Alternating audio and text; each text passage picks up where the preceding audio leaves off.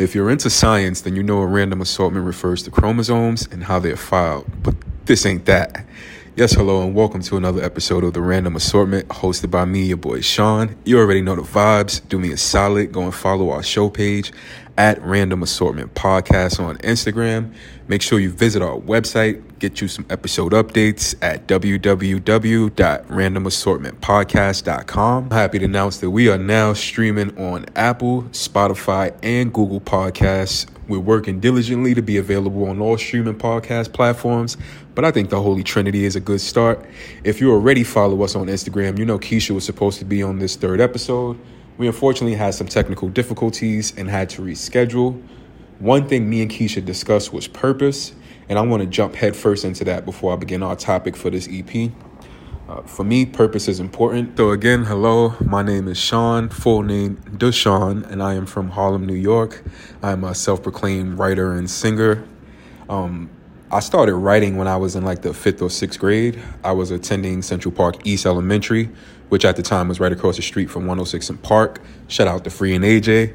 But it was an English class, which at the time was my favorite. I didn't quite know why exactly. And we had a special project, so I decided to write a poem. I don't think I've put my pen down since. Every workbook, some of which I still have, either has poetry or short stories behind it. As I got older, I continued to write. I'd say around 16, I realized, I could transpose my poetry into song lyrics if I added a little flow and cadence. So that became my outlet at the time. I unfortunately didn't follow that as a career for a lot of reasons, but primarily because I didn't think it was possible. I didn't have the confidence to share my work, and I was more focused on money, unfortunately, when I was fresh out of high school. Singing was even before writing. I remember being about 5 or 6 years old in Catholic school. Shout out to St. Mark's in Harlem. And I was singing R. Kelly like I was having sex. I wasn't, to be clear. My aunts down south always record me singing and popping my fingers. So music and writing innately are within me. Music single-handedly has the ability to change my whole mood. I could be super tight, have a music cess, and sing as loud as I can, and I'm going to come out of that with an entirely different mood, real talk. But like with writing, I just didn't believe in myself, and so I didn't pursue that as a career option. So my work now primarily is rooted in refocusing on redeeming myself, reclaiming my time. I've always felt like I'd be working something more than a 9 to 5. You ever had that feeling like within you that your destiny was more than just to be working at a regular job? And I definitely always knew I had purpose. I'm certainly good at more things than writing and singing. So low key, this is kind of my rebirth. And there's still a lot of work to be done, but knowledge is power, right? I started the podcast because I wanted to do one for a while. I discussed that with my boy TP in EP1. I wanted to bridge a gap between popular culture and education because, everybody doesn't have the bandwidth for politics. Not even me most times. My work will be centered on Black political issues, hot topics, food, and culture. Of course, that won't be all we cover, and every episode won't have a heaviness. That's what I wanted to avoid. There's certainly material existing in this space that covers these things. Definitely a lot of material covering just entertainment and news. I like it all. As a Black man, I feel a certain level of responsibility to my people, to the culture. What I didn't initially realize is how much of a vehicle the podcast will become for my friends in entertainment and art. So it's super dope that all of us artists who are less popular can celebrate each other. Because let's be real, right? You don't have to be a megastar to be successful. Let's normalize that. But enough about me. I want to get into our first story, and I want to give a major shout out to Pinky Cole. She is the founder of Slutty Vegan in Atlanta, probably the most popular vegan burger joint in the States. In conjunction with Varro Bank, Pinky gave every Atlanta Clark graduate a new LLC. So not only did they leave the building as a college graduate, but also as a business owner. The first I've ever heard of this happening. The vegan community is definitely up with this one. And this is how you set people up for success. Shout out to all the graduates this year of 2022. Wishing you a fruitful and prosperous future. One talking point that stuck with me during her speech was, and I quote, "I want you to fail so hard, you become an expert in failure, and you get a PhD in failology." I think that we're taught that failing is wrong, and it paints this farce of perfection that we shouldn't subscribe to. Go out into the world and fail. Just make sure you get back up with a vengeance. I want to add that as a resident vegan, it's not as hard as people make it seem to transition. I'm not trying to force it on anybody, but if you are interested in becoming a vegan, start slow. I'm going to give you a few tips here on how to start. I think that these base items can help you form a lot of other things in the kitchen. So you want to swap out your bases, cow milk for oat, soy, or almond. Turn your dairy butter in with a non-dairy butter. I prefer Earth Balance. Get you a vegan mayo. There's a lot of options. Vegenaise is one that I use. If you like hamburger meat, I suggest Impossible because it's the closest to actual hamburger meat in taste and texture. If you don't mind a little preservatives. And remember, stop thinking so much. A lot of what you already eat is vegan. If it doesn't have animal products or byproducts or dyes, it's likely vegan. But make sure you're reading them ingredients too. And if all else fails, head out to your local Chipotle. Get you a taco bowl or burrito. Fill it with rice, beans, veggies, some guac on top. You got this. I got your back. Them tacos be busting, by the way. I ain't gonna hold you. On down to my next topic, and this one is a heavy one. Before I start, I'd like to send my condolences to the individuals and families of the mass shooting in Buffalo, New York. On Saturday, May 14th, it was like any other afternoon in Top Supermarket on the east side of Buffalo.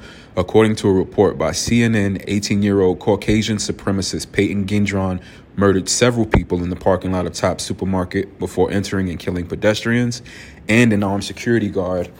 He entered the market wearing body armor, a military-grade helmet, yielding 2 rifles and a shotgun.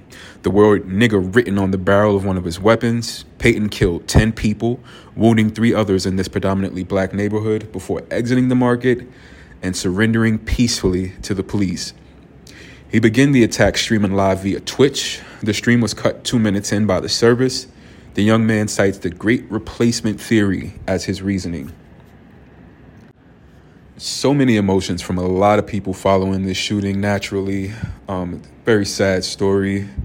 The article says that this man had been publicly planning this attack on social media for months, even mentioning the security guard and hoping he wouldn't get killed by him. The question that keeps populating is how?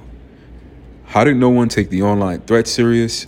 How did no one find this man in full armor suspicious? How did Twitch react after cutting the stream? And how was this man able to surrender peacefully after yielding his weapon? Which seems like a strange question, but considering the number of unarmed minorities who are murdered, it's a valid question. We're talking about people's lives, and it's just within my nature to be conscious of my words and how they make people feel. In a world with so many platforms to voice your opinion, be conscious of what you put into the world. I first want to touch on activism a little. By textbook definition, an activist is a person who campaigns political or social change. I've never really considered myself an activist, but I've always been invested in political and social issues. I keep myself abreast, I vote, and I try to remain objective as possible. If you're a friend or family member, then you know I always bring awareness to these issues via social media and try to present objective thinking / talking points. Is what I'm doing major? No, in my opinion, but it certainly keeps the conversation going. I remember after reading Malcolm X, I did briefly want to get deeper into activism. Reading the material will sway you to want to do that. I'm from Harlem, and I get harassed by the police on a regular basis. I can be fully suited and get pulled over. I've been arrested and charged with a crime I hadn't committed. So naturally, my work would have been rooted in criminal justice. For some reason, I started by writing all the names of the minorities who had been killed by the police at the time, and this was a few years ago. That list was still over a few hundred. Diving into their stories, reading ridiculous responses from PDs across the states, drawing out cases without repercussion. One thing was clear. This work was very emotionally draining, but I still do whatever I can to promote the evolution of Black and brown people. I was actually talking to my friend Curel from New York City, who is an activist, and we discussed activism in a modern world and what that looks like for so many people. Where I wanted to count myself out as an activist, he told me not to because every little bit counts. So shout out to him. About 2 years ago, I shot my very first podcast pilot. It was just me, Curel, and a microphone. It's a great brother, man. Very objective and informed. I'm hoping to get him on for you guys soon. This is actually my first time hearing of the Great Replacement theory. From what I read, the theory states that it's believed non-whites are being purposely placed into the U.S. with the intention of overpowering Caucasian power in politics. I want to reiterate that this is just a theory. It is not fact. I also think it's a ridiculous theory with not enough substantiated evidence to support its claims. It unfortunately was enough to get Peyton in his car and shoot up Top Supermarket. I'm sure there was more racism at play behind the scene in Peyton's life. If you don't already, I'd like you to go follow my favorite activist at Sean King. You can get some action steps, objective insight, and leadership from him. If you are a minority in a stand your ground state, please stand your ground. The world is a scary place. Protect yourself and your family. Lastly, if you didn't know, this year is the 2022 mid-election set for Tuesday, November 8th. All 435 seats in the House of Representatives and 35 Senate seats are up for grabs. The House makes and passes federal laws, so this is an important one. Get out there and register to vote. There's plenty of time before November. If you're unable to vote for whatever reason, get an absentee ballot. There are various reasons why you'd be allowed to submit an absentee ballot, from work to disabilities. You can find these stipulations on your local government's voting website.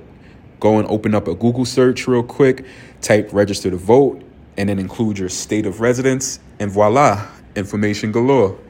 Get your out there and vote. It's time for us to tune in and not tune out and create some real sustainable change. While we're talking politics, I want to give a shout out to Jay-Z and Roc Nation. I was reading a story written by Kay Johnson on the Jasmine brand, and Roc Nation has implemented the United Justice Coalition to raise social justice awareness. A conference is set for July 23rd in New York City. Notable mentions associated with the movement are Charlemagne the God, activist Van Jones, and Tamika Mallory. We should know that Hov is no stranger to social justice reform. He did produce a Trayvon Martin docuseries that was premiered by Paramount in 2018. If you remember back in 2017 when Meek Mill was arrested for violating his probation, it was said that Hov did assist in help paying his legal fees. Hov assisted with the release of 21 Savage from an ICE jail. He launched a social justice partnership with the NFL. His criminal justice reform organization, Reform Alliance, worked to limit probation maximums to 1 year for misdemeanors and 2 years for felonies. And those facts were cited by John L. Gibson of CheatSheet.com. So Hov has been on his respectfully. It took a New York nigga, huh? No news here. Shout out to Hov for being intentional with his influence, coming from a life of selling drugs. We got to commend that man. We need more voices of his caliber, because unless a rapper is saying it, y'all ain't listening. This last story, Apple has announced it'll discontinue the iPod 21 years after its first release. The first iPod was released in 2001, and at the time when we were using MP3 players, it was a game changer. The memory bank was lit, playlist creation, sound quality. We were up. I'll forever remember the cookouts with them plugged in those big ass speakers. And you had to find the right persons because everybody can't curate a fire playlist. If you do still own an iPod, I'd probably hold on to it, since in a few years with them off the market, they'll be considered vintage. The latest version, 7th generation iPod Touch, was released May 2019 and discontinued May 2022. Certainly the end of an era. Just curious, what do y'all listen to y'all music on now? For me, it's my phone. I can't do more than one device. But y'all head on over to our IG and let us know how you consume the bulk of your music today. As we bring this very short solo episode to an end, I want to leave y'all with a quote from my favorite feminist, author, and professor, may she rest in peace, Bell Hooks. This quote states, "Many of us learn that passivity lessens the possibility of attack." So I want y'all to think about that for a second. Ponder on that. And I want to thank you for listening today to the Random Assortment. You already know the vibes, and I'll see y'all next time. Peace.